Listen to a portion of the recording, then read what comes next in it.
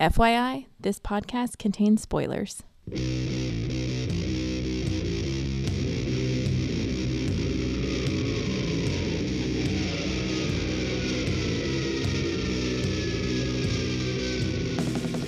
Hey everybody, welcome to episode 181 of the podcast that goes snicked. I'm your host, Jason, Lucasfilm Reject Venable, and I'm joined once again by flashback co-host extraordinaire, Cameron, let's do the Sally Chomp Sinclair. Nice. Hey Cameron. I'll take it. What's up, everybody? Pretty good, pretty good. And of course we're here for a flashback episode. Flashback. And it's time for The Brood 2, Alien Bugaloo. I guess I should emphasize it, Alien Bugaloo. Bugaloo, I like that. Yeah. And just for the record, for the listeners at there, I'm going to have a brooding face the whole time during this podcast. Yes. Yeah, the space bugs are back, the original Starship Troopers. That's right. Hence the Lucasfilm Reject comment. Right, yeah. So, as you may remember, if you're a long-time listener of the show, the original Brood saga is not only one of my favorite X-Men stories, it's one of my favorite comic stories of all time. Like, it just has that something special, kind of really shows who the X-Men are, and it's just really, I don't know, it's just a really beautiful story. And now the Brood are back for the first time. This is their first striking back. So we'll kind of, I guess, see how it goes from there. The Brood strike back. Yeah, the Brood strike back. This one's a little bit shorter. It's 3 issues. It runs from Uncanny X-Men 232 to 234 in the summer of 1988. And so... Summer of 88. It was the summer of 88. I wish there was some better connection to that. Yeah, I don't know. Yeah, so we're going to talk about the Brood mini saga this time. That's now, right. Cameron, do you love the original Brood saga as much as I do? Maybe not as much as you do, but I do love it a lot. Fair enough. Fair enough. And we'll see when we get to the end what we think of this one. So, I think we alluded to having this conversation last time, but we already had it off air. Uh-oh. So I just mentioned that Cameron and I, before we recorded, talked about Captain America Civil War. And I finally saw it, and we both love it. Yep. Very, very good. So go see it. That's right. Let the record show that we gave it 2 thumbs up. That's right. And Pat, I'm still working on X-Men Apocalypse. He had asked what we thought about it. And of course, I asked too, Pat, and Jason hasn't seen it. So yes. We can both keep hassling him until he goes to see it. Indeed, indeed. But Cameron did really like it, Pat, and we'll elaborate more on that in the future. That's true. Yep. Cool. Well, let's get to some Brood. Let's get our Brood on. Brood on. Brood 2, Alien Bugaloo, starts off in Uncanny X-Men 232. This is Earthfall, written by Chris Claremont. Pencils by Mark Silvestri. Inks by Dan Green. Colors by Glynis Oliver. And letters by Tom Orzechowski. And our cover is by Silvestri and Green. And it's a pretty great cover. It's a pretty gnarly looking close-up Brood face. And Silvestri's Brood is pretty ugly in a good way. Like, just pretty monstrous and intimidating. And yeah, it looks like the Brood should look. Yeah, like a giant snake head with shark teeth. And yeah, it's like snake eyes, shark teeth.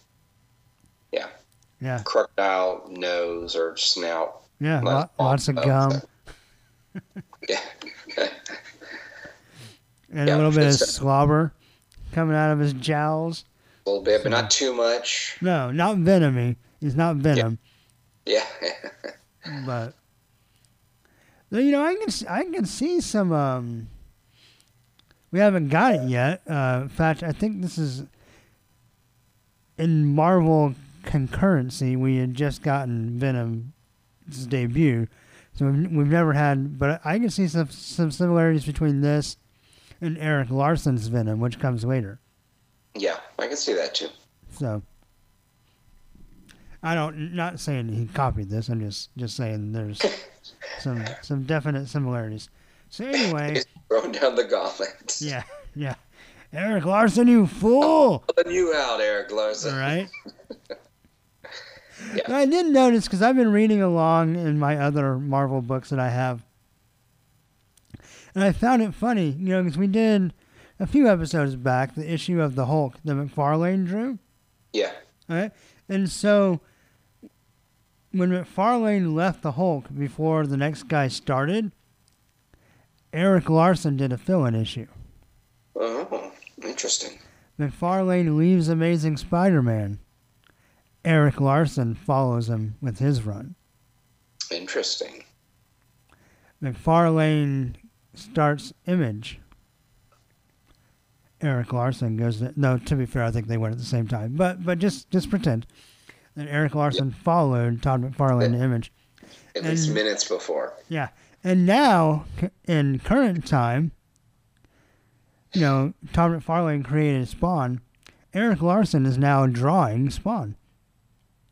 How about that? Yeah. So I'm assuming that Todd McFarlane's the pit bull and Eric Larson's the little yappy dog that runs around his feet. Could be. Yeah. Though let the record show, I'm just kidding. I like both of those guys, at least nostalgically for sure, and probably for real. But maybe Eric Larson's really bad at job interviews, and so McFarlane's just his really good friend, and so they always apply for the same jobs, and McFarlane gets it, but then McFarlane talks up Larson, so when he leaves, they hire him. Maybe so. Could be. That's a very positive. I like that. That's a faith in humanity speculation. So there you go. All right. Well, anyway, back to Uncanny X-Men 232. Back to it. So we get some nice X-Men recaps to set up the timeline of Sharknado in space. I didn't really remember all of these things happening at the same time, but I don't know if it's trying to say that all these things happened at this moment. I think they must have been pretty close. They did. It seems like the Juggernaut thing was before. I think the issues were before, but I think because Wolverine and the Storm went off on their own. Remember, they stayed in the States while the other X-Men went to Muir Island. That's right. So I guess it could be the same time. Yeah. All right. Fair enough. And then Havoc and Polaris are apparently country dancing? Well, they're in Paris, New Mexico. Yeah. Not to be confused with Paris, France, or even Paris, Texas. Yeah. Don't confuse it with that. Which at least Paris, Texas has a tiny little Eiffel Tower. I'm going to assume that Paris, New Mexico has sand. Yeah, I don't know. Whatever New Mexico has. Brush. Yeah, brush. Lots of meth. Yeah. Just kidding, New Mexico. Right. So anyway, then we get a Sally Chomp special. As the shark, we get a big chomp on Sally. Poor Sally. Hey, do you think when in this first panel where the people are sitting by the microbus, when he calls them cruisers, is that a group name? Is this Paradise Cruisers or what? Oh, I don't know. So is this like Eddie and the Cruisers? This is like a club of 50 street racers that are driving a microbus? I guess so. Or yeah, it must be. It must be their travel club. I guess so. I thought that was a really random thing to insert here and never come back to. What's the point of it? No meaning. Yeah, I don't know. Yeah, but then the giant space shark eats Sally. Giant shark lands. Yeah.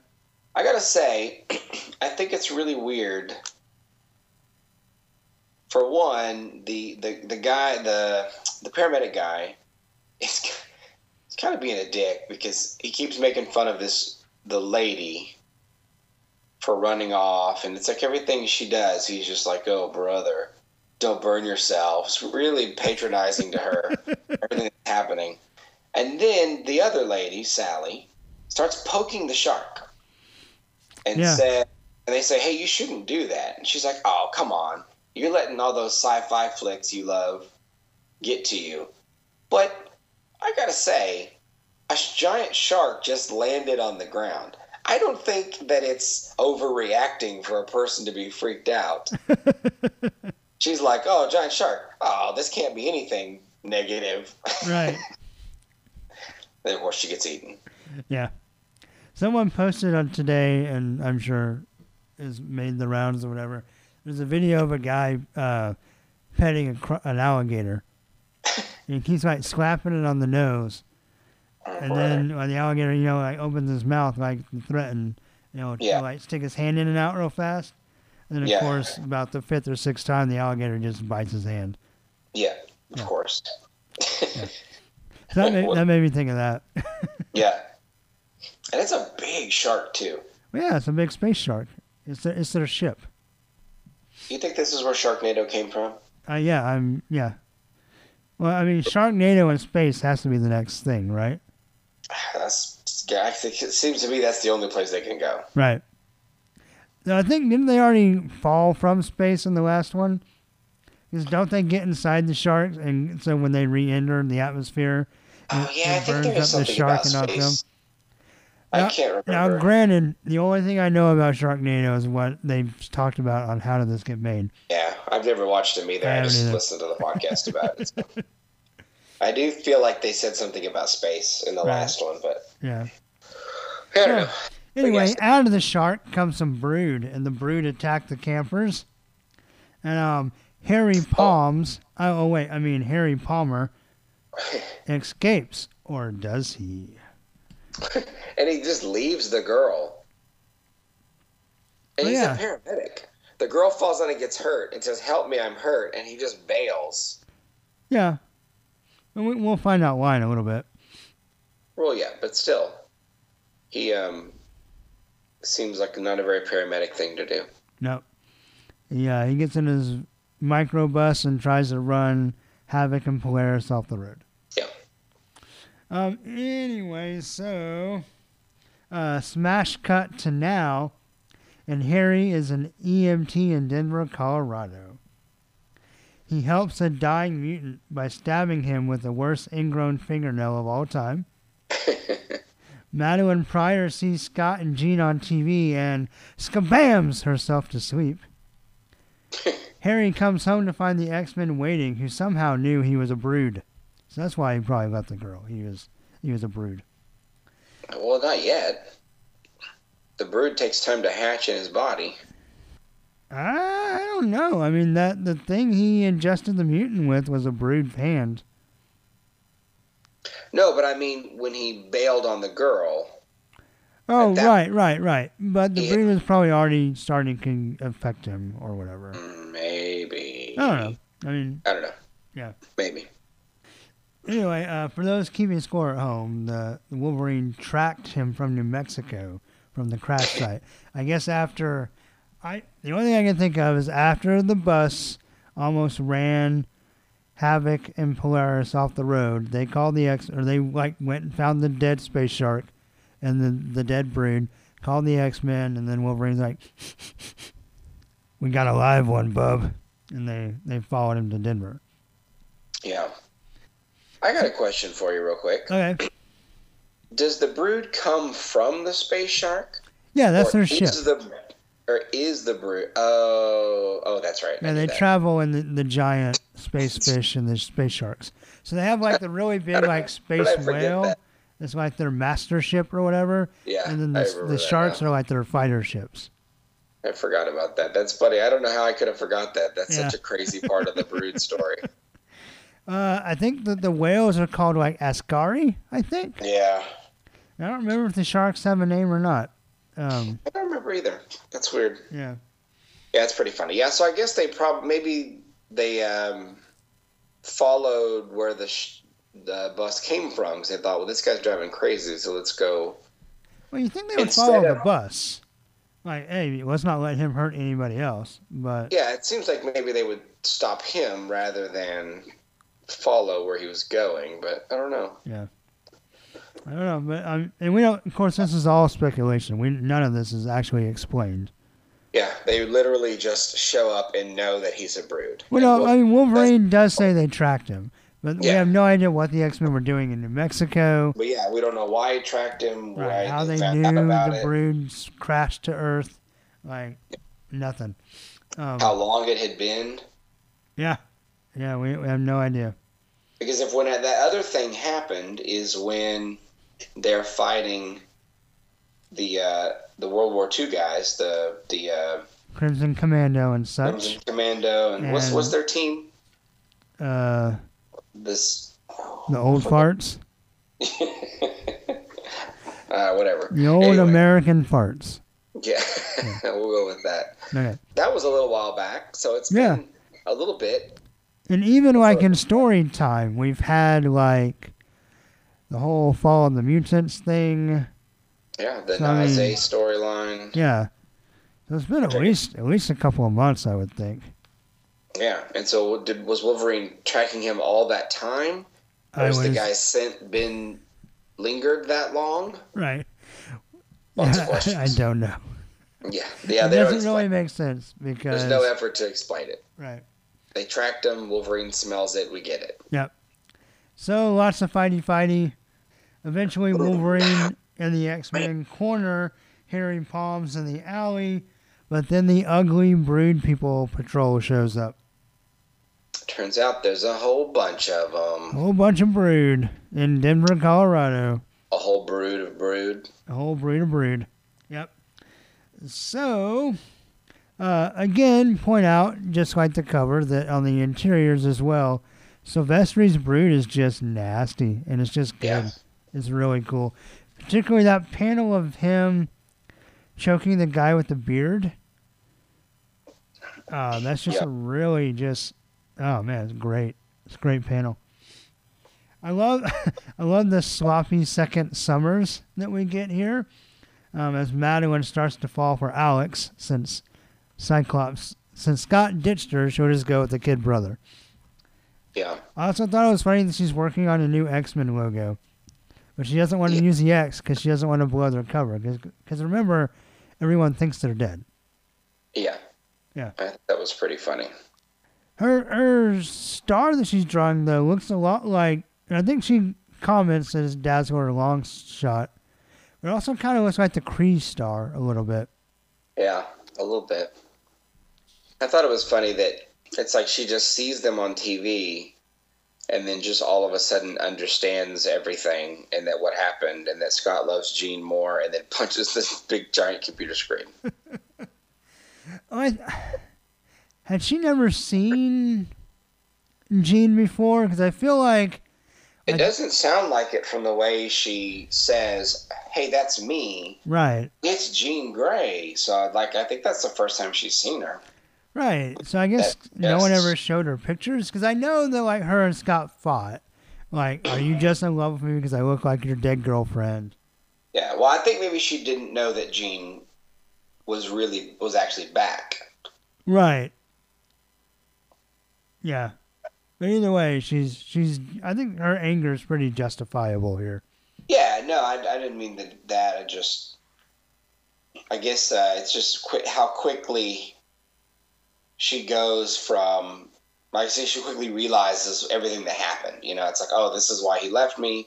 Turns out she's there. I still think she's not nearly worried enough about her kid. That still bothers me about all the stuff with Madeline in the last several issues. Well, she sent a message on the news that Scott might hear someday for him to go look for the kid. Right. But especially this part where she's like, I got a haircut, I'm all fixed up. Right. Got a new dress. Like, your kid's still missing. Right. I don't know what she's trying to do. Yeah, no wonder he grows up to be Cable. Cable. All right. So I have actually I'll save that later. Well, so I think that Silvestri gives us a new Psylocke costume. Yeah. Much prefer it to the calf curtains. The calf curtains are gone. So I do kind of miss the little sashes on her legs. Yeah, the calf curtains, they're gone. Yeah, but now she has a cool, like, almost Dungeons and Dragons type cloak. Yeah, she looks like a character in the old Dungeons and Dragons cartoon. Yeah. It looks like one of the, I don't remember which character, but one of them. The one that looks like that. Yeah, right. But no, I dig it. I think it's quite a bit better than what we've had. Yeah. And I like that. It's interesting that it's armored. She talks about it being in armor. Well, at least the cape part, yeah, for sure. Definitely, it looks like chainmail almost. Which can get heavy. Wearing a big chainmail cloak. Yeah, you'd think so. But good stuff. Yep. So on page 22, someone asked if they can trust Wolverine Sniffer. Like, really? It's Wolverine. Yeah. After all this time, are we still debating this? Yeah. Then the panel of him disappearing into the fog is really great. Yeah, it was really good. Very Swamp Thingy. Yeah. Could have been a little bigger, but maybe it wouldn't have had the same effect if it was too detailed. I don't know. And then, so after some of the fighting, of course, Harry Palms runs through the town. They get on the bus. He tries to affect Rogue. Wolverine punches through the window of the bus and pulls him out, throws him around. There's a part where he says, when he corners him in the alley for the first time, he goes, "End of the line, bub." And, like, his shadow is really great. Then we get an awesome, like, just quintessential Mark Silvestri snicked.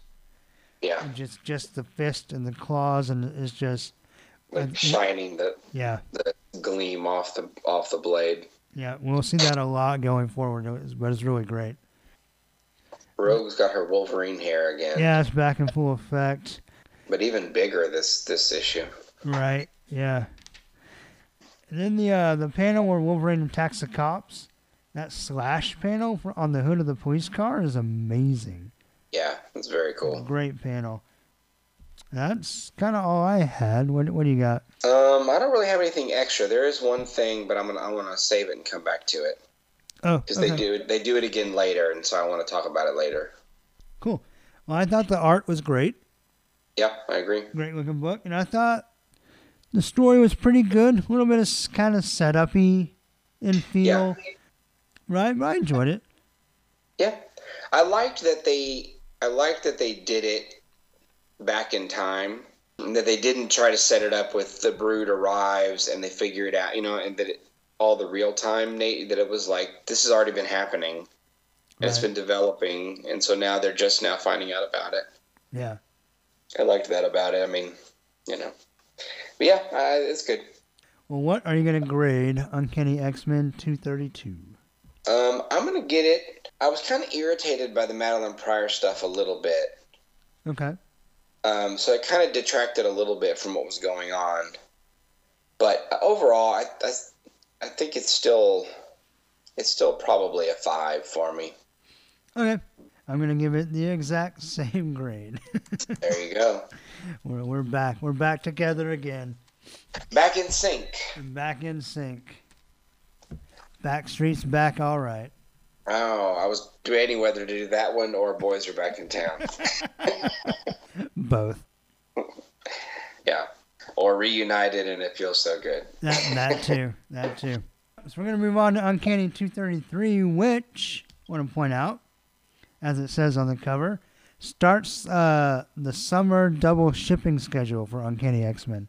Yeah. And some of the more popular Marvel comics also got this. Amazing Spider-Man, I know, also double shipped. I'm trying to remember what other were the first books to do this. A lot more titles will do it the summer of '89. I can't remember who else did it in 88. Because I've been reading along some other stuff. Daredevil didn't. I think Hulk might. I don't know. Anyway.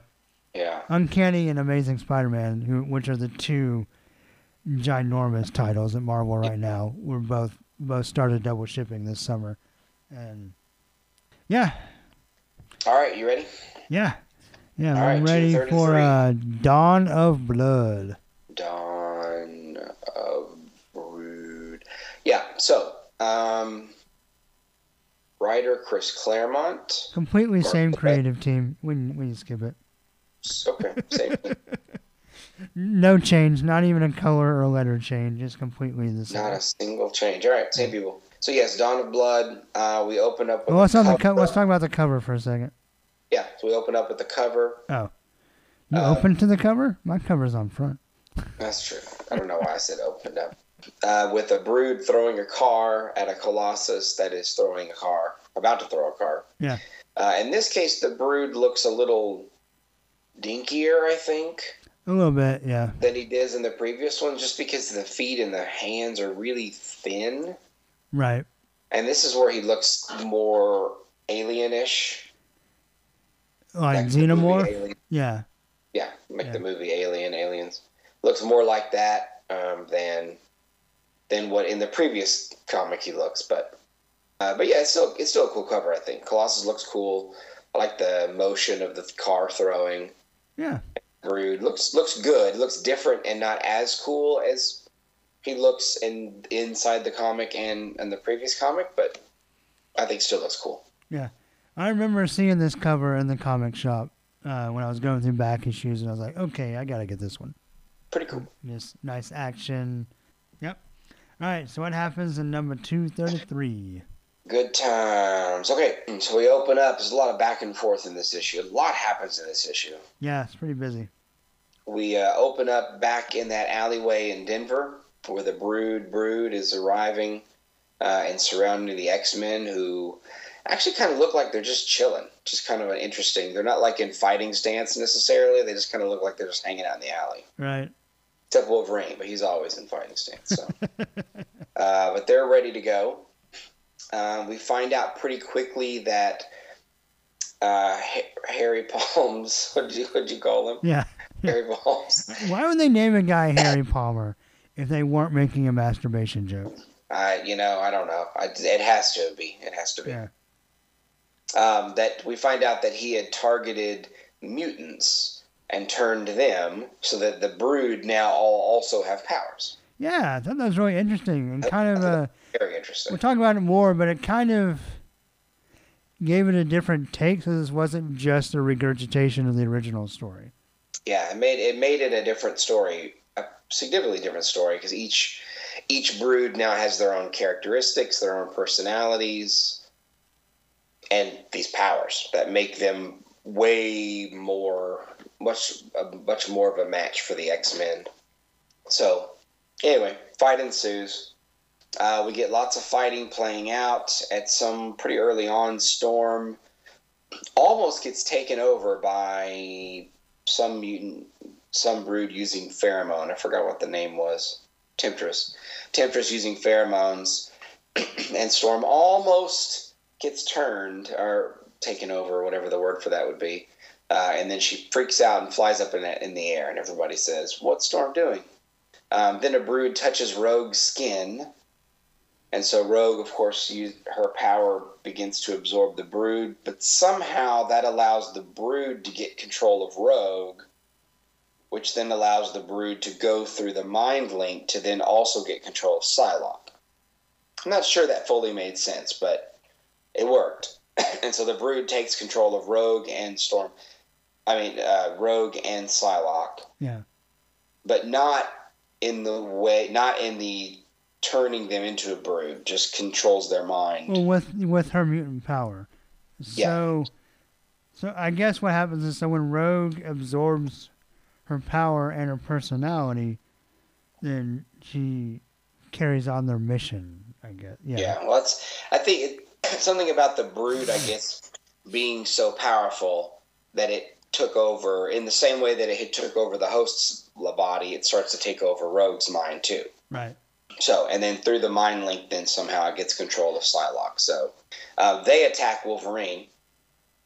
The X-Men are struggling, not so much Wolverine, but the rest of the X-Men are struggling about what to do because they don't want to hurt the Brood because they're afraid they don't want to kill the human hosts. Right. They're not sure if the human hosts are still there or alive or what, and so they struggle with that for a while.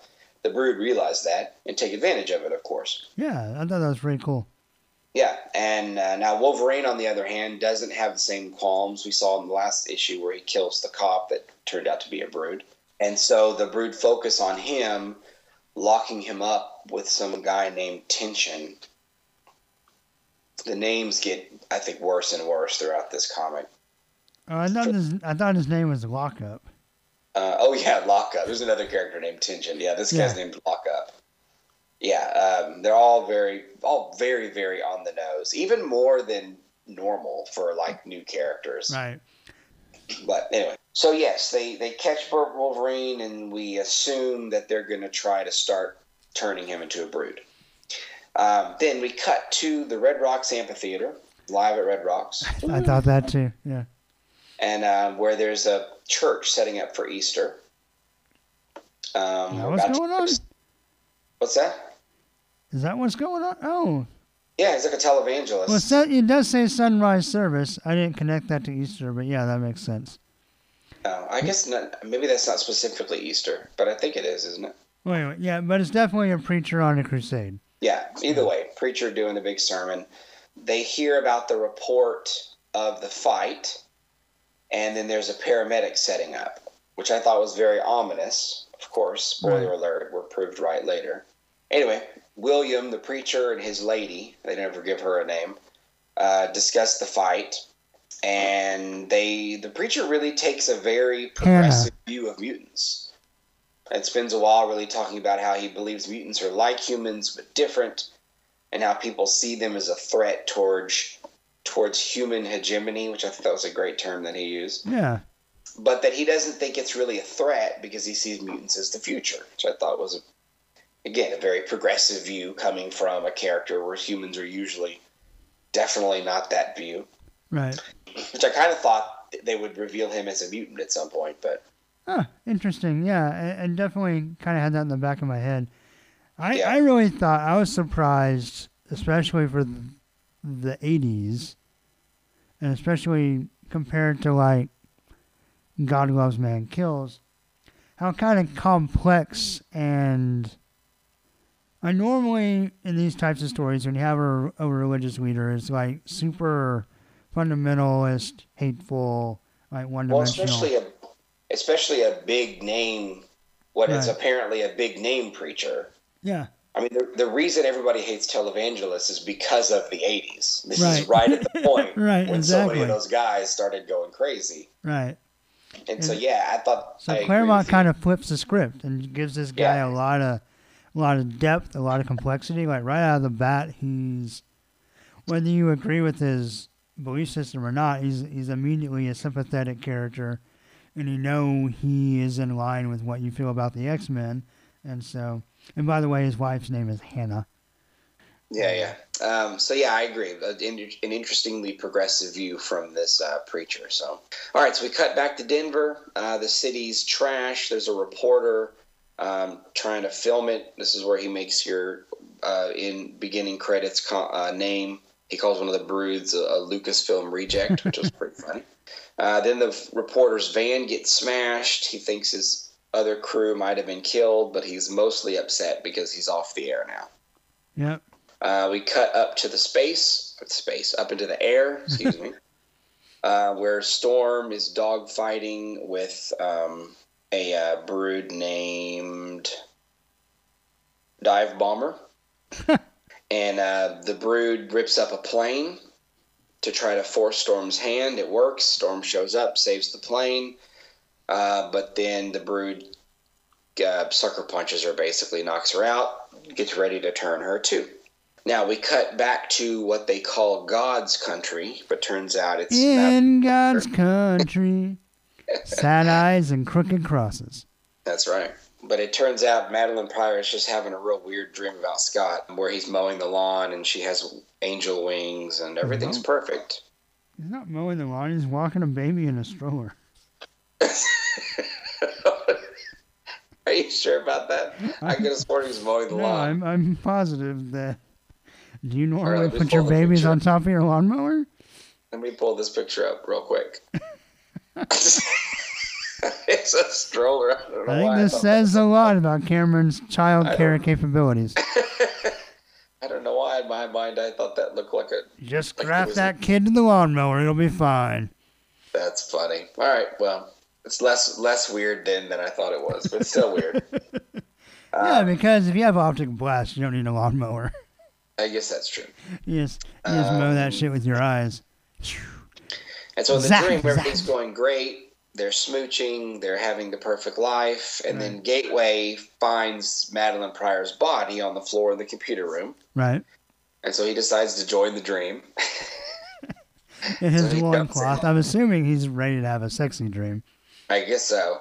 He is only wearing shorts, underwear, whatever he's wearing. Loincloth, I guess. Yeah. So he gets in the dream and he starts spinning his little thing around. Which in the dream does more than just open a gateway. And in this case, it turns the dream all wacky.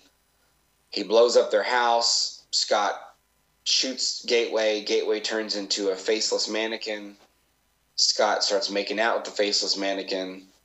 And then he basically takes Madeline Pryor's, the baby, her hair, her features, everything, and puts it on the mannequin, creating Jean Grey, leaving Madeline a faceless mannequin, and then he breaks up with Madeline. Madeline Mannequin by telling her that she's not a mutant like him and that she's not special because she's just human, and then she's left in what it calls a nowhere place, which I thought that was a cool way to describe that. So we cut back to Denver, more fighting. In this case, the dive bomber shows up with Storm. Hairy Hands says that they already put a warrior egg in Wolverine, but for Storm, they're going to put the queen in her. Havoc finally decides he's got to do something, and so he kills Dive Bomber. Colossus, which then also blows up a building, which Colossus then walks out carrying a dead brick bat, because he hits like a brick bat. That's what that guy said. Oh. Again, on the nose names. So 2 Brood are down, but the Brood start to rally. Dive Bomber then as he's dying, turns back into his human form, and Havoc gets real bummed out about it.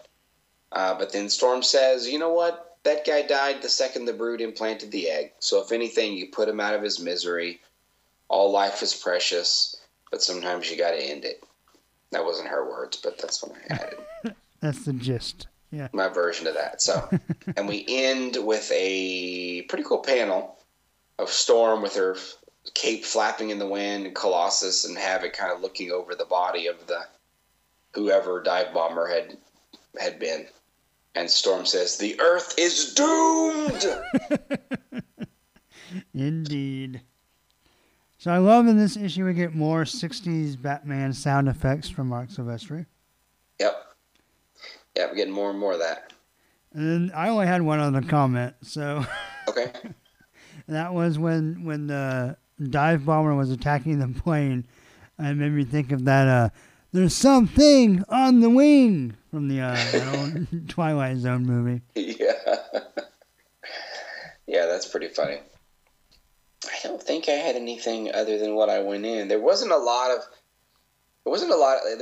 much like just weird things. Right. Or random things. It's really just pretty solid. The art, there's no particularly weird parts. It's all pretty well done. Did you like the Madeline Pryor section a little better this time? Yeah. I did too. I did. I thought the dream was weird, but I thought it was kind of cool. I liked the symbolism of it. Well, and it really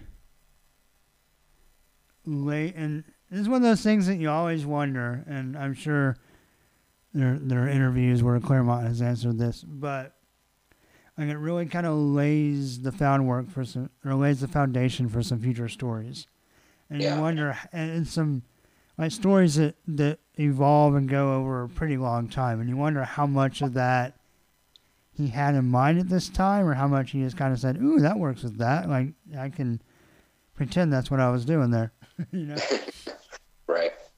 But and I mean, the saga of Madeline and Jean and Scott is far from over, and we'll have a lot more to say about it through the coming issues. But yeah. I thought it was a nice touch. I thought the idea of Scott like stealing her and basically giving her to Jean, as Madeline kind of feeling replaced, like was really a really nice touch. Yeah, I did, and it really expressed Madeline's fears and her feelings about being human, and all the things about Jean that looked just like her, but she was better, like a better version of Madeline. Yeah. Yeah, I thought it was good. I also liked, we were talked about it already, but I liked the preacher section. At first I was like, why is this guy talking so much? But I think by the end of it, I felt like it was a worthwhile moment of soliloquy. It's not the right word, but moment of exposition, I guess, about what mutants mean and what the existence of mutant means to humans. And for a different take, I guess. I think that's what's interesting about it, is to have a different take from not your mutants like Moira, or your humans like Moira or Madeline who were with the mutants, but an outsider. Right. That's not a mutant. There's no mutants around him necessarily. Just has this view about the mutants as the future. So I love the art in this issue. Yeah, there's a lot of great panels. Yeah. And the story was also really nice. We talked about it already, but I really like the idea of the Brood infecting mutants. And like almost seeking out like their own, instead of going after the X-Men originally, like almost like this kind of like, let's make our own Brood X-Men. Almost like, the X-Men have beat us before, so let's find some other mutants, and then if we come across the X-Men later, well, we can take them, but let's build up our own thing first. I just thought it was really interesting and kind of definitely a different take. Yeah, I agree. All right, I'm gonna give another 5 out of 6 claws to Uncanny 233. I'm actually gonna give it a 6. Okay, I was on the fence because I thought this was really good and really enjoyable, and really nothing in there where I was like, oh brother. Right. So yeah, I don't give a lot of 6s, but yeah.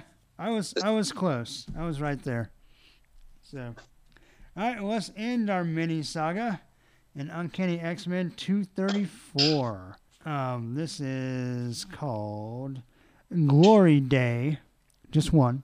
Glory Day. This time we have guest inker Joseph Rubinstein. Ruby Soho. And the cover is by Silvestrian Green. And this cover is just something else, man. The coloring on this is amazing. So basically there's like this purple and black background. Almost like a light shot, like in Wolverine's on a stage. And there's a purple spotlight on him. And then he's all like in green and blue. And he's kneeling in the spotlight. And his claws are out and he's in agony. And you can kind of get a little hint that something's going on with his arms. And then his face is like out from under the cowl is coming this big like Brood alien face, and the teeth, and I think this cover is amazing. Yep, I concur completely. And it's a great design, but to me the colors really sell this cover. Yeah, I agree. The purples and the blues and the pinks, it all works well, very very well. Yeah. Yep, it's really nice. So I would encourage anyone to go check it out. If you're not reading along, then just Google the cover to Uncanny 234. Well worth your time. Like the Brood and Wolverine, you can't hardly get a better cover than that. Right. Yeah. Exactly. All right. So this one, the X-Men continue to fight the mutant broods in the Mile High City. Naked Madeline goes on a dream quest where she runs into Sim from Limbo. She picks the demon Barney in a trench coat or a vest. I mean, I think he looks more like the guy on the Goonies. Sloth. Sloth on the Goonies. Right. So if Sloth and Barney had a love child, which they probably did. Yo. Anyway, she picks the wrong fingernail and in turn gets a sexy evil outfit. Live at Red Rocks, the preacher laments his wife's sickness and stands up for mutants. Wolverine's healing factor is fighting the brood infection. Yeah, so as part of the fight, Rogue and I guess is it Temptress? Yeah. Are flying Wolverine around, or flying brood Wolverine around, but his healing factor is fighting, basically treating the brood implant like a disease, which if you remember that happened in the original brood saga as well. That the brood was not able to quite take him over because they couldn't get past his natural defenses. So he stabs Temptress, and Rogue throws him down, and he gets tossed down a mountain, basically. Some of the other ugly brood guys have Psylocke in the back of a car. That part's kind of rapey, but then Colossus stops the car. There's some more fight, lots of fighting. You get some more Dazzler finger guns. Some of long shots show up. Then we get some really cool stuff where Wolverine kind of stumbles down this mountain into Red Rocks. Like in the middle of this crusade. He's all torn and tattered. And he's fighting the brood, but he's I really like what they do here because obviously he fell out of the sky, so his healing factor is working overtime just to heal his injuries. Right. And so it can't focus as much on the brood part, so the brood's starting to win. Yeah. Or dominate a little bit. And the healer sees him, or not the healer, the preacher sees him, and he starts to call in his faith. He's going to try to like pray and cast this demon out. And thinks it's drugs. Yeah, he thinks he's on drugs because he's obviously out of touch a little bit. Don't know any drugs that do that. Drugs make people crazy. If anything, it would prove that the preacher's on drugs and having hallucinations. Yeah. But the preacher's like, well, I just dropped acid. Right. This is pretty normal, but... And then we kind of have a comedy of errors, so to speak, where right as Wolverine's about to go full brood, never go full brood. His healing factor kicks back in, he reverts back, and coincidentally happens at the same time when the preacher's praying. So the preacher thinks that he healed Wolverine. Yeah. Or that God healed Wolverine, however you want to say that. Yes. And then Wolverine's, of course, his healing factor, the brood with the stretchy arms attacks the preacher. Havoc fries him. That's tension, I think. Yes, I think you're right. And Havoc, in an oddly pensive face, says, "Didn't even hesitate that time." What they say is true. Once you start killing, each one becomes easier. But she went from and that's from 1 to 2. So yeah. he's a hard case son of a bitch. That's right. But anyway, so more fighting. Long shot, luckily in his tank top, saves Havoc. Luckily, he had that tank top. Right. He saves Havoc, and then the brood threatens the preacher's wife, and Wolverine crawls under the stage. Oh, he cut... I'm so dumb. I was like, why was there a trap door? But no, he cut out a piece of the stage and crawled in it. He has adamantium claws. Yeah, you didn't know. Stage didn't stand a chance. Right, yeah. And then he cuts through the platform of the stage. Yeah. And pulls Harry Palms down and kills him. Yep, in a great panel. It's an awesome 3 panels. Yeah. Because he pulls him down, he does the classic, puts his fist under the chin. Yeah. And Harry Palms, he was very broody, like goes back to full human, and he's like, "No, please don't. It's not my fault. I'm not trying to do this." And Wolverine, like in this almost Batman-esque panel, where you just see his chin and his eyes and a little bit of his cowl and like a furrowed brow. It is very bad, Manny. And he's like, sorry, bub. Yep. And we get a nice snikt, and we know that he's dead. And then we get a really interesting thing here at the end, which I don't remember if this ever gets resolved or not. I'm guessing that Claremont introduced these characters with the intention of using them again, so I'm assuming they probably show back up somewhere. I just don't remember. Yeah, it seems like there was too much with them for them to be random. Right. But so the nurse who was oddly suspicious last issue is helping the preacher's wife, and she walks off with a nice big smirk, and we have an idea she's probably a brood. And so you wonder then, did she really help the preacher's wife, or did she infect the preacher's wife? Uh-huh. And then we end up with Madeline on the floor, and now she's bleeding out of her back for some reason. I guess. She cut herself on the glass, I guess. Maybe. I don't know. And then we get a nice house ad for the Wolverine solo series. Oh, yeah. Oh, yeah. At Wolverine. last it says Yes. the Wolverine. Yeah. So I did think it was funny because when Dazzler and the Brood crash this mile-high diner, there's like this couple that won't quit making out. And they even have dialogue that says kiss, kiss with little hearts in it, which... Yeah, smooch, smooch. Yeah. And they kiss the whole fight. Like, they're in the background kissing the whole time. And at one point, they stop, look up with question marks above their head, see all the destruction, and go, and start kissing again. Yep. I guess that was pretty funny. Funny? Question mark? Kind of funny. Yeah. Clearly supposed to be funny. Each of these issues had like something like that was like a joke. Yeah. That seems like probably that Claremont thought it was a lot funnier than it was. I'm going to disagree with you, and I have no basis of fact for this. In my gut, I feel like that's Silvestri. Oh, yeah, you may be He right. drew that in and said, hey, let's go with this. And Claremont's like, all right. Yeah, that could be right. I feel like there's a cheese factor to Silvestri. And I don't mean that as a put down. Like, Silvestri is nailing it in this part of his career.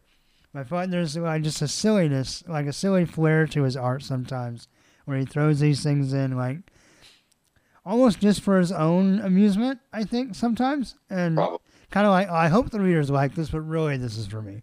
Yeah.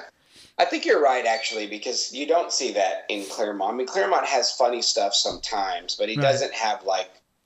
gags. Goofy, like a zoinks. I mean, like, I don't know, I feel like some kind of, like, really... Like in the one before where the reporter's like, I'm off the air, and he's holding the thing up, and it's like, that's the big joke. And all the giant, like, Batman sound effects. I mean, that's something that came on with Silvestri. So I think that's just kind of the tone of his art right now. Yeah. Maybe you're right. Yeah.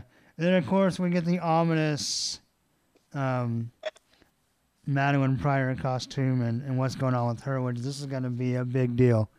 So, we'll be keeping tabs on that. How does she get to the limbo? Does she die, or does Gateway send her there? I don't know. So she's in this shapeless form still. In the dream sequence here. And she comes to a crossroads.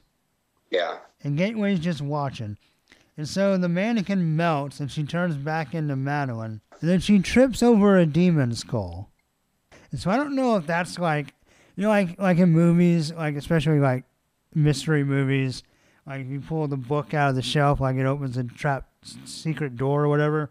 Right. I don't know if like tripping over this demon skull, like not like is like a passage into limbo, or yeah, maybe. I feel like regardless that Sim was seeking her out. Yeah. Or Sim is probably the right way to say that, I guess, since there's an apostrophe for no reason. Oh yeah. But I don't know. But anyway, naked Madeline gets out of the water, and Sim dresses her up in what we'll come to know as the Goblin Queen uniform. Yeah, he really just kind of tips her, tries to make her feel important, and acts like this is just really cavalier. Like, you want to be mad for a second? Pick the mad face. And she's like, okay. It's only a dream, she says. And he just says, wrong. Oh, okay, this is why she's bleeding. because he stabs her with his cocaine pinky nail. Oh, yeah. And then he licks her blood, says she's tasty. And we see a little, it's hard to see because of, you have the injection of her boobs, but you also have, there's a little trickle of blood between her breasts. Yeah, that's true. Which I didn't catch until just now. So that's why she was bleeding in real life. Because this pierced her to her core, I guess you would say. Yeah, and on the picture, I've scrolled to the end of the picture, into the kind of Dick Tracy murder scene picture. You can see there the blood trickling out of that same spot. Oh, yeah, it's on the top, too. I didn't catch it on the top. Yeah, I just noticed it on the back, so I thought it should have been in the back somehow, but... That's the only situation, I like that it's subtle, because I don't want, 90s blood, where it's, bright red and gushing out of her chest. Yeah. But it's so subtle, it just matches kind of the folds in her dress, so it's hard to... Yeah, I just kind of missed it. Yeah, okay, cool. Well, glad we figured that out. Well, there you go. The art of Wolverine kind of staggering through Red Rocks is amazing. Yeah, it's very good. Really, really good art. The Wolver Brood is cool looking. Yeah, it's great. There's a line that Wolverine says, too. He goes, only two things certain in life is he... And we get another thing where we pulls Harry Palms through the stage and Sylvester draws a big yank. Like almost a Scooby-Doo sound effect. And he goes, anyway, he says, only two things certain in life, bub, and this ain't taxes. I thought that was a really cool line. It's cheesy, but it's cool. Kind of one of those like a jokey Clint Eastwood type line, and Wolverine's kind of already had that kind of attitude comparison anyway. So we get 2 Wolverine kills in this issue, and 2 that stick. Because remember. So you think he killed the cop in the last issue? Well, she said he did. Oh, okay. Rogue says, you killed that cop. Oh, yeah, okay, so that's 3. And remember, we had the 3 kills a while back, but they were resurrected. Yeah, so that's true. So other than, monsters, for our psychotic Wolverine, we haven't had a lot of on-panel kills. And we have three solid ones in this story. So yeah, even then, it's not quite an on-panel kill either. Well, right, but I guess a confirmed kill. Yeah. So while I appreciate the crossover, why the hell is Trish Trilby in Denver? What's she doing there? I have no idea. She's a reporter in New York that's been in the X Factor books, and so I like connecting the issues, here's the X Factor character, see, it's all connected, but there's no reason for her to be in Denver to cover evangelistic crusade. The idea of crusades, remember? I'm assuming this is kind of modeled after the Billy Graham type crusade. Yeah. Go from town to town. So in all likelihood, the same guy was either on his way or had already been to New York. So I don't know why she's following him around. I don't know either, and she has the number 7 on her shirt, so it's not like she's a big network news, and so she's traveling around covering stuff. It's like she's a local news reporter, right? But in a new city now for some reason. Yeah, I wasn't real sure what was going on there. Yeah, so they make a comment on page 30, and she says that the guy, the preacher Will, is the first major religious/political figure to speak up for mutant rights. Thought that was interesting. Interesting. So maybe that's why she's covering him, because the idea is maybe something bad's going to happen to him. Okay, but had that happened before, this story though? He was talking in private to his wife about it, but I guess he was also telling some of his helpers, so maybe it did kind of get through the grapevine. And here's this big, most likely otherwise conservative preacher siding with mutants. It could have been that he's already said those things before. Yeah. Now, it's not that it's. Even publicly, maybe he preaches about that, and now, but the idea here is, a mutant attack, all these things happened around you. Do you still feel that way? And so he's reiterating no, I still think, like he says, no, ma'am, saved by them. He says, we're told your meeting was attacked by mutants. And he says, no, ma'am, saved by them. They're pushing this idea. So it could be the idea that he's known now as a mutant rights supporter. Right. And so they're trying to get him. I don't know. He also looks like Jimmy Carter in that picture. A little bit. Yeah. Yeah. And then we end with Sad Havoc. He's gone from innocent Havoc to hard case Havoc, and now he's Sad Havoc. Back to Sad Havoc. Now he regrets having taken the lives. The murder euphoria only lasted so long. Yeah. Yeah. And he gets all defensive about it. Like, Wolverine's like, hey, good job, bud. He's like, why? He's like, kill people like you. I'm going to be sick. That's funny. And then, all right, so I got something kind of bigger to talk about. All right. Yeah. Well, you want to grade this first? Or is this like a cross-issue thing? Or is because it's not fully connected. It spans several things. So okay. Well, I'm gonna join you with 6 claws on this one. I'm gonna stick with 6. Cool.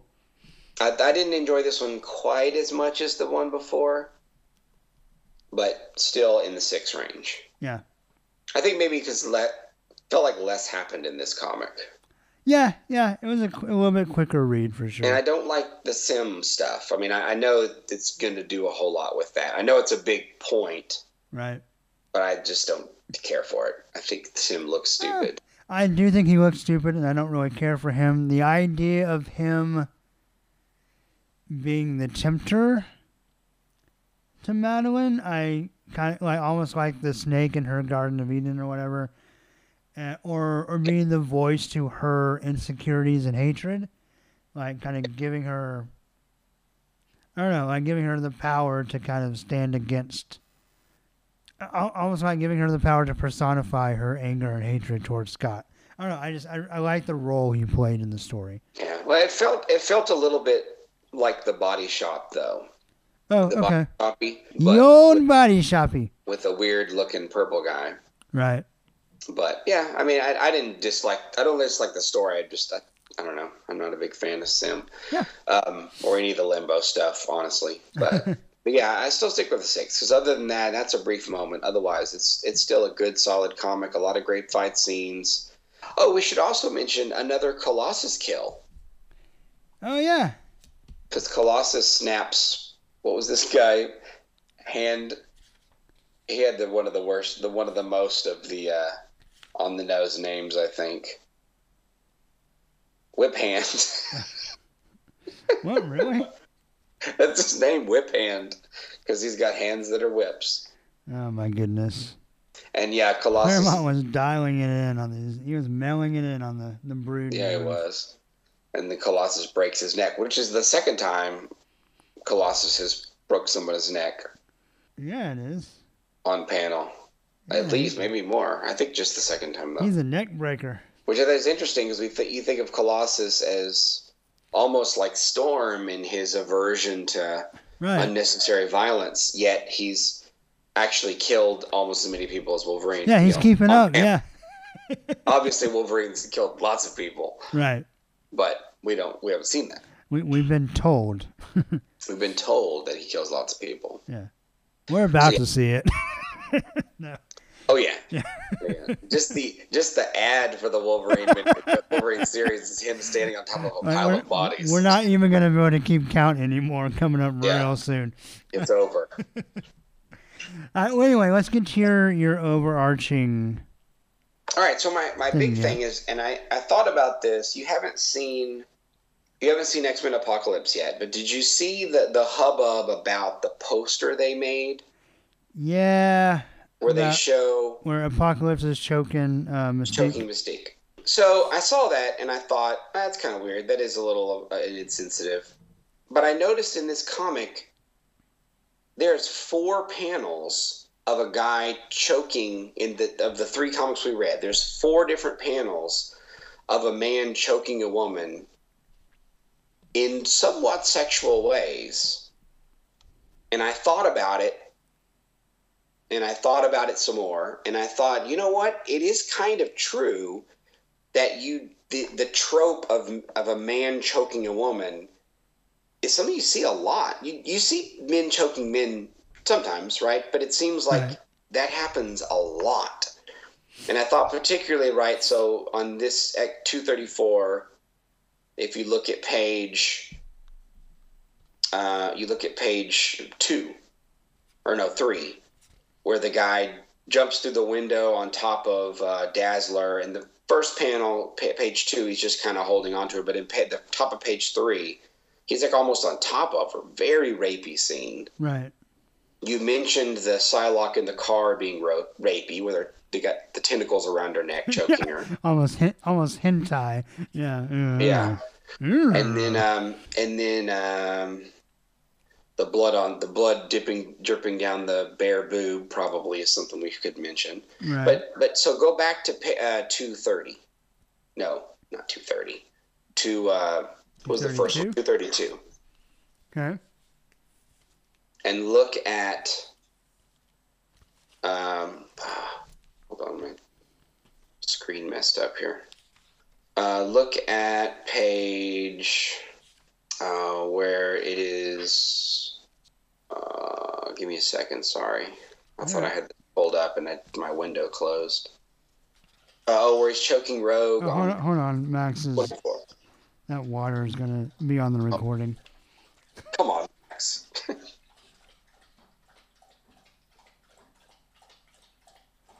Thirsty dog. Yeah. Oh, okay, but I found the page. All right, you done? Good boy. Yeah, page 24, right? Page 24, and you see him choking Rogue, and then the bottom one, Rogue's almost making a sex face. The Dazzler one where she's getting choked in the restaurant is also a sexy face. Yeah, I mean, part of that is just part and parcel with Sylvester's style.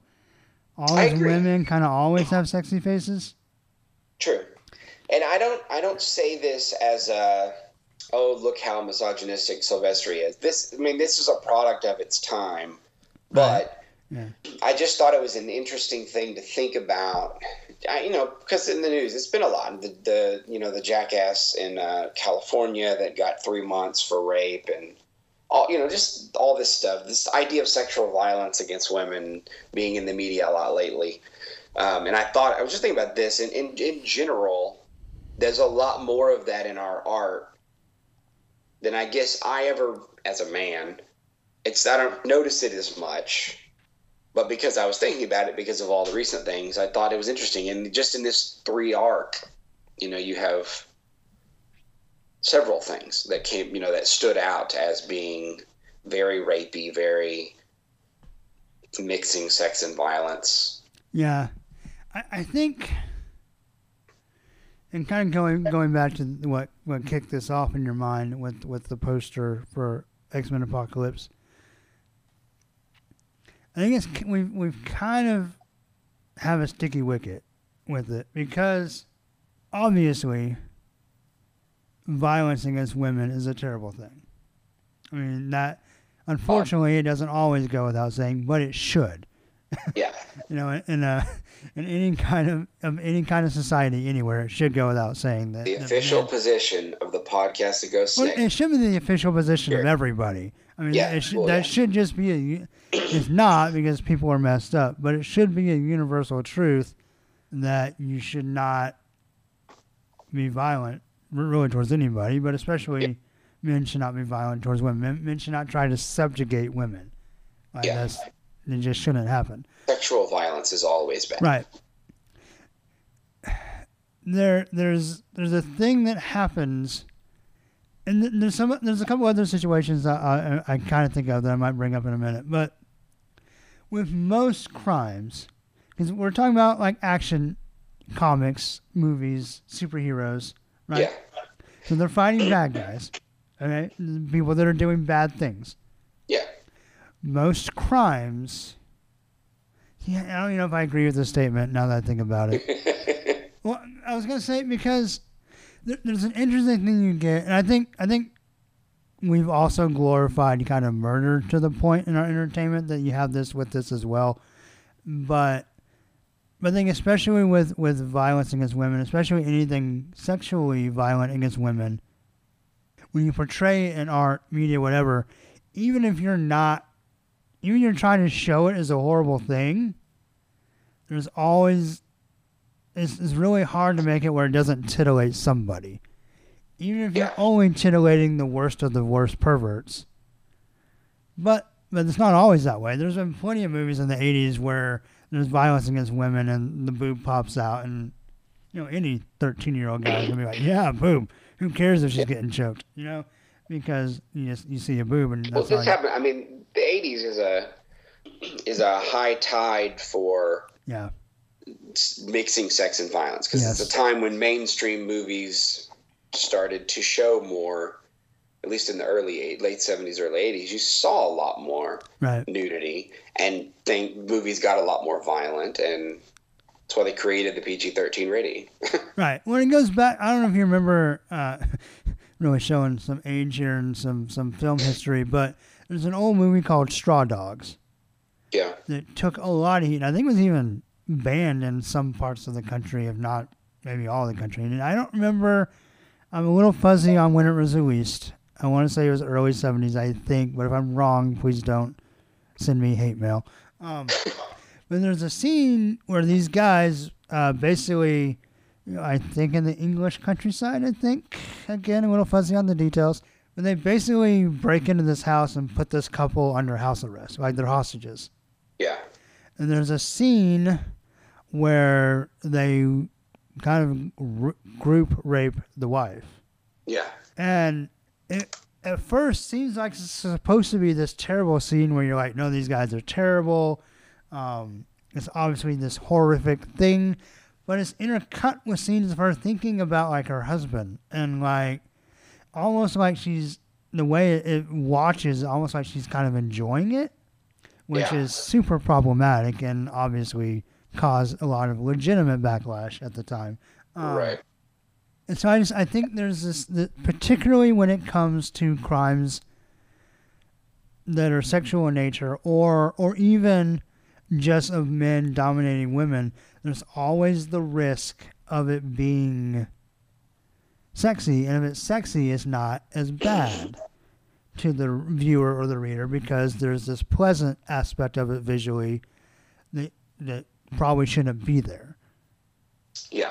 And so it makes it hard. The other thing I would say, that also, and I'm not going to say it's unfair, but that makes it a little bit harder to kind of judge the way some of the modern superhero movies are done, is you want to make the women characters as strong as the men characters. Yeah. So you don't want them you don't just want Scarlet Witch fighting Black Widow. You want to see them mix it up with, they're all Avengers. Everyone's equal. Everyone's strong. Everyone's hero. All fight each other. It's not like, ooh, the fight segregates. You girls go over there. Y'all fight. We're going to fight over here with the men. And so if you're going to fight equally, then there's going to be times when, because to me, I thought it was more of just, there's a moment where the bad guy gets the upper hand. Now, I haven't seen the movie. From what I kind of gathered, for better or for worse, is that Mystique is kind of the field leader. That's the way it seems from the previews. How it plays out in the movie is actually pretty irrelevant, because in the movie, it's just like part of a fight scene, and I didn't even really notice it in the movie. Right. It's the poster. I think it's that still image. The big billboard on the highway. That they chose, this is the poster they're going to display. Right. I agree with you in the context of fighting. I think what is problematic is that in these contexts of fights where you have a superhero fighting another superhero, we have these moments where the female superhero becomes the frail object and is being, because how many times do you see a superhero man fight and then suddenly the bad guy is choking the man hero and he looks like he's given up, like he's like, oh, head back, mouth open. True. It doesn't happen. Right. You don't you very rarely, I should say, have man versus man fights where there is any kind of sexuality in that, or woman versus man fights in when it's the woman fighting the woman on the upper hand, where there is a sexuality to what's happening.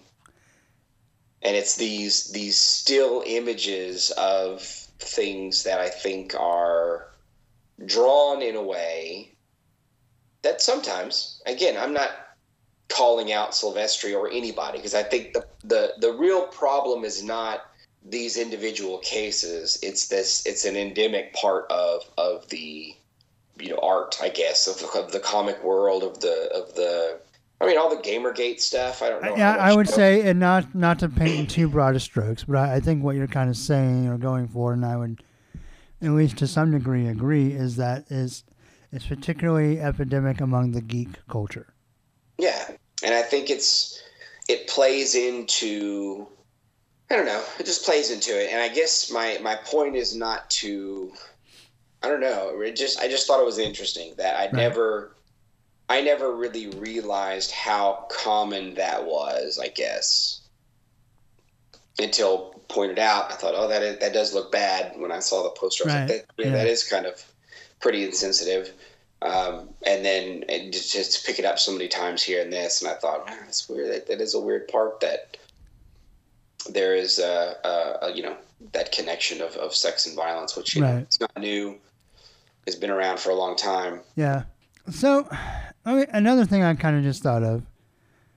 Do you think Claremont and or Silvestri, or both together, do you think in their mind, were they trying to soften the violence by having like a choke as opposed to like having a guy punch the girl in the eye?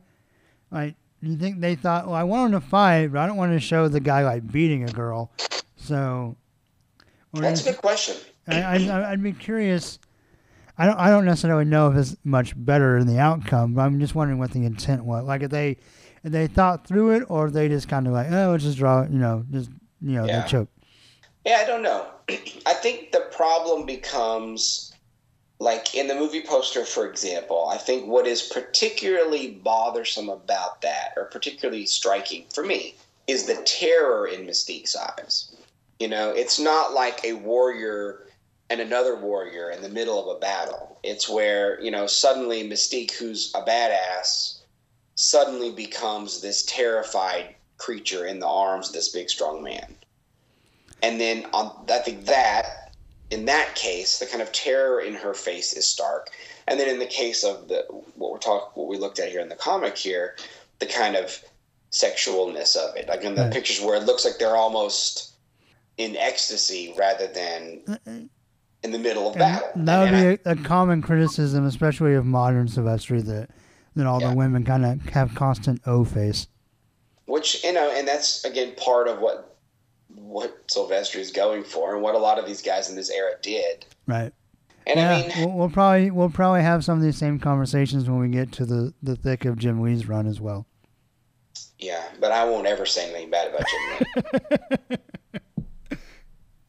Yeah, but I mean, and to give people credit, Claremont has gone a long way to make really strong female characters. Right. And so you really can't fault Chris Claremont so much because of the era he's working on. He's gone a long way. And yeah, other writers obviously have too, in other comics and other books at the time. But I think the X-Men particularly were at the forefront of creating, like you've said in the past, not damsel in distress characters who, superheroes, female superheroes who are powerful but still end up the victim somehow in all these different cases, and creating badass characters. Yeah, and it's artistic representation, but I don't know. It's just interesting, something to think about. Yeah, that was a really good conversation to have, I think. All right, so listeners, let us know what you think. What do you propose to solve this? How do you propose to solve this issue? Yes, send your solutions to email. But I mean, it is one of those things, and yeah, I mean, you hope that someday it gets better, and I gotta say, and I never really, again, the idea that I never picked up on a lot of this stuff, and I'm a nerd, but I'm not that deeply invested, I think, in kind of what, I'm using air quotes here, kind of geek culture, nerd culture as we get into the 20th century and geek culture becomes mainstream. Anyway, the point of that is, it's one of these things I don't really picked up on, and the Gamergate thing is one I'll just mention, because again, I heard about it and I didn't really know anything about it or what it meant or really understood what was happening. But I have a friend, a student who's now a friend, who is a female but is a big time gamer, and she's told me stories that I can't even believe about how people treat her online. Right. Playing games, just playing regular old, or online gaming group. People just come up, to say the most horrific things. It's just like, I can't even believe this is a real thing. That people are can be so hateful and violent, and obviously people can be pretty horrible. Well, especially online when they're hiding so many different behind contexts. But, yeah. But I don't know. I was kind of taken aback by that, and so I've thought about that a lot more lately. And then this, kind of picking up on this idea about how there really is a deep misogyny in so many parts of our culture, beyond just the cool guys that we all thought were, the tough guys that we always thought were misogynists. Turns out everybody. It's a much bigger problem. Right. Yeah, it's hard. I think it becomes particularly even more difficult and complicated as a parent. And I don't have a daughter, and you have a daughter, so it's probably even worse. But the idea that we've got to try to be the agents of change in our own families, and making sure that we instill the values we want to see, which would be against what we're talking about. And so it definitely kind of puts things in a different perspective when it's not just, this is what I think, and let's talk about it. But it's funny because there's a lot of things when you're raising your kids. You give them options and you say offer views or opinions or whatever, and you let them choose what they want to become. Yeah. But stuff like this is like, I don't really want to give you a choice. I need to make sure I raise you to see that these things are wrong. Yeah. Regardless of what you may or may not have felt on your own. It's my job as a father to make sure that you understand that we're supposed to treat, genders as equal. Right. And that's just a baseline element of being a human being. And it's not a matter of choosing a religion or choosing an education or anything like that. This is non-negotiable. And it's hard because even simple things, you just have to be careful, not to let the slippery slope begin. Me and Ethan have had a couple of conversations lately where he's said things about, oh, that's for girls. I've had to be like, no, that's not really such a thing. People like what they like, and you shouldn't let them like what they like, and you like what you like, and everyone kind of goes about their business. There's not 4 boys or 4 girls or whatever, and I know that's even of itself is a hot topic, because you have all the... That's when Target took down the boys and girls sign in the toy section. Right. Yeah, which is sad that people even noticed or cared. It should just be duh. Yeah. But it's just weird, as quote unquote advanced as we've gotten, how there's still so many things we're so backwards on, and I guess that's been the human problem forever. We take steps forward, we take steps back, and we just all have to do our part to try to be better. So. Yeah, that's all we can do. Use your podcast as a platform to preach equality. Yeah. Just like the preacher in these comics. Exactly. And William, what was his name? Coverson? Converse, yes. William Chuck Taylor Converse. Converse. No, it wasn't Conway, but it was something like that, I thought. I'll find it in a second. I'll find it first. Conover. William Conover. Conover. Why don't you come on over? Hey-oh. Hey-o. Yeah. Well, anyway, Soapbox. we ended the podcast on a very serious note, but I think it's an We should important. always start doing that.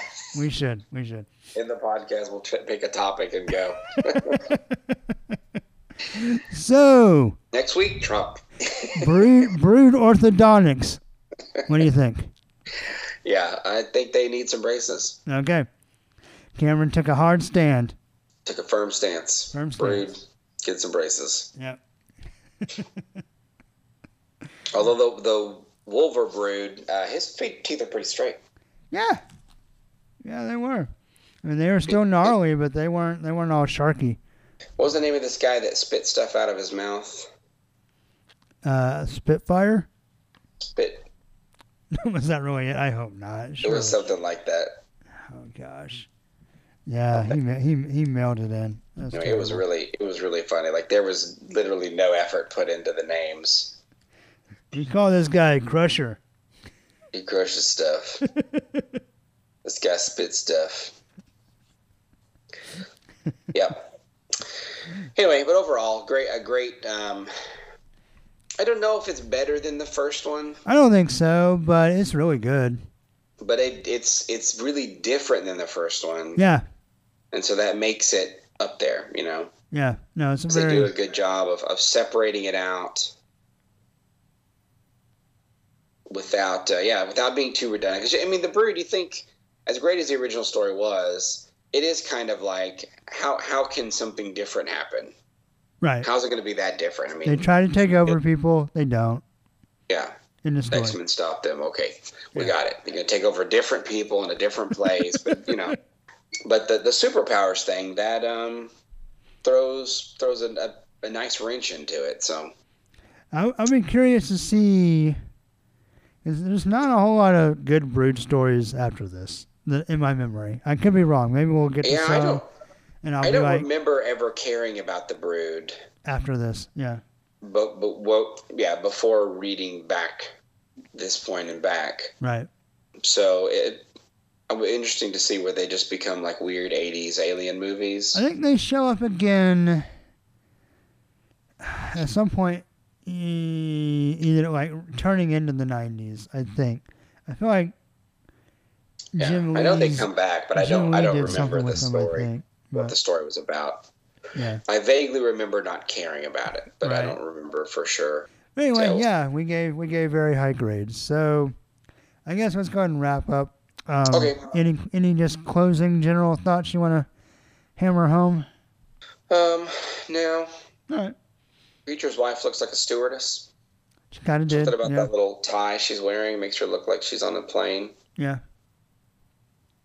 Not really important, but I think it's a good way to wrap up the story. Yeah. I will also throw in that the video game, the ads in these three comics, you can tell that they're at the pinnacle of their sales because the ads are all awesome. There's an ad, the old Gunsmoke Nintendo game, which is one of the first Nintendo. When I bought my first Nintendo, it's one of the first Nintendo games I had. Yes, yeah. There's a Double Dragon ad. There's some G.I. Joe action figures. Yeah. Metal Gear Solid. Rambo video game ad. Metal Gear Ultra, I mean. And the Rambo one, the old Acclaim game is actually like a shot from the movie. Yeah. It's a photograph in the ad. It's pretty cool. Yeah. No, people were paying for X-Men ads. Yep. I wonder if it was like the Super Bowl. I wonder did they pay more to advertise in like Uncanny and Amazing, or if you just good question. Or if you just paid Marvel and they stuck you in every book. I also saw something interesting, by the way, kind of an off subject, as we apparently that's what we're going to do this episode. Because I've talked about the difference between Glynis Oliver, like in the X-Men book, and the colorist in Amazing Spider-Man. Like the big books kind of have still kind of that. They've moved to some digital coloring, like in the early digital process, but it still looks very organic. Whereas the books like Alpha Flight, Avengers, have this very glossy, almost like very over digital kind of laid over colors. Like it's not, and to me, it doesn't have as much depth. Right. But I thought it was interesting because those are the guys coloring the book. Yeah. But I was looking at house ads, and I particularly noticed a house ad for the introduction of Typhoid Mary in the Daredevil series. Yeah. And the ads in Uncanny X-Men and Amazing Spider-Man are kind of that faded, deep, old, comic-looking colors. And the ad in Alpha Flight was colored, but the ad was colored different. Or maybe just printed different, made the colors look different. I'm not sure. But I thought it was very interesting because you don't have different colorists doing the ads for book. Like that's not their job. Yeah. So I guess it's just a printing thing. I just thought it was very interesting. Yeah, it is the interesting. ads look different based on where they were printed. Yeah, I hadn't noticed that. That's interesting. It's an interesting transition in this era. Yeah, definitely. All right, cool. Well, Cameron, thanks for coming on. Why don't you give everybody your Twitter? Oh, at Cameron Sinclair. All right. Anything you want to mention? Nope. Cool. Again, I got some online history classes. If anybody got a lot of spots left in my Texas history class, my Mexican American history class. If you're interested, look us up, Brookhaven College. Sounds good. I don't talk much about comics though. No. In my online class, in my lecture classes, I do mention comics. Nice. Cool. Well, for the podcast, of course, like the Facebook page. Twitter is at SnickCast. Email snickcast@yahoo.com. And show notes at snickcast.podbean.com. The next flashback episode, we will introduce Genosha. So that's cool. Yeah. Yeah. So until next time, again, thanks, Cameron, for coming on. And for everybody else, hugs and snicks. Bye. See ya. And snacked.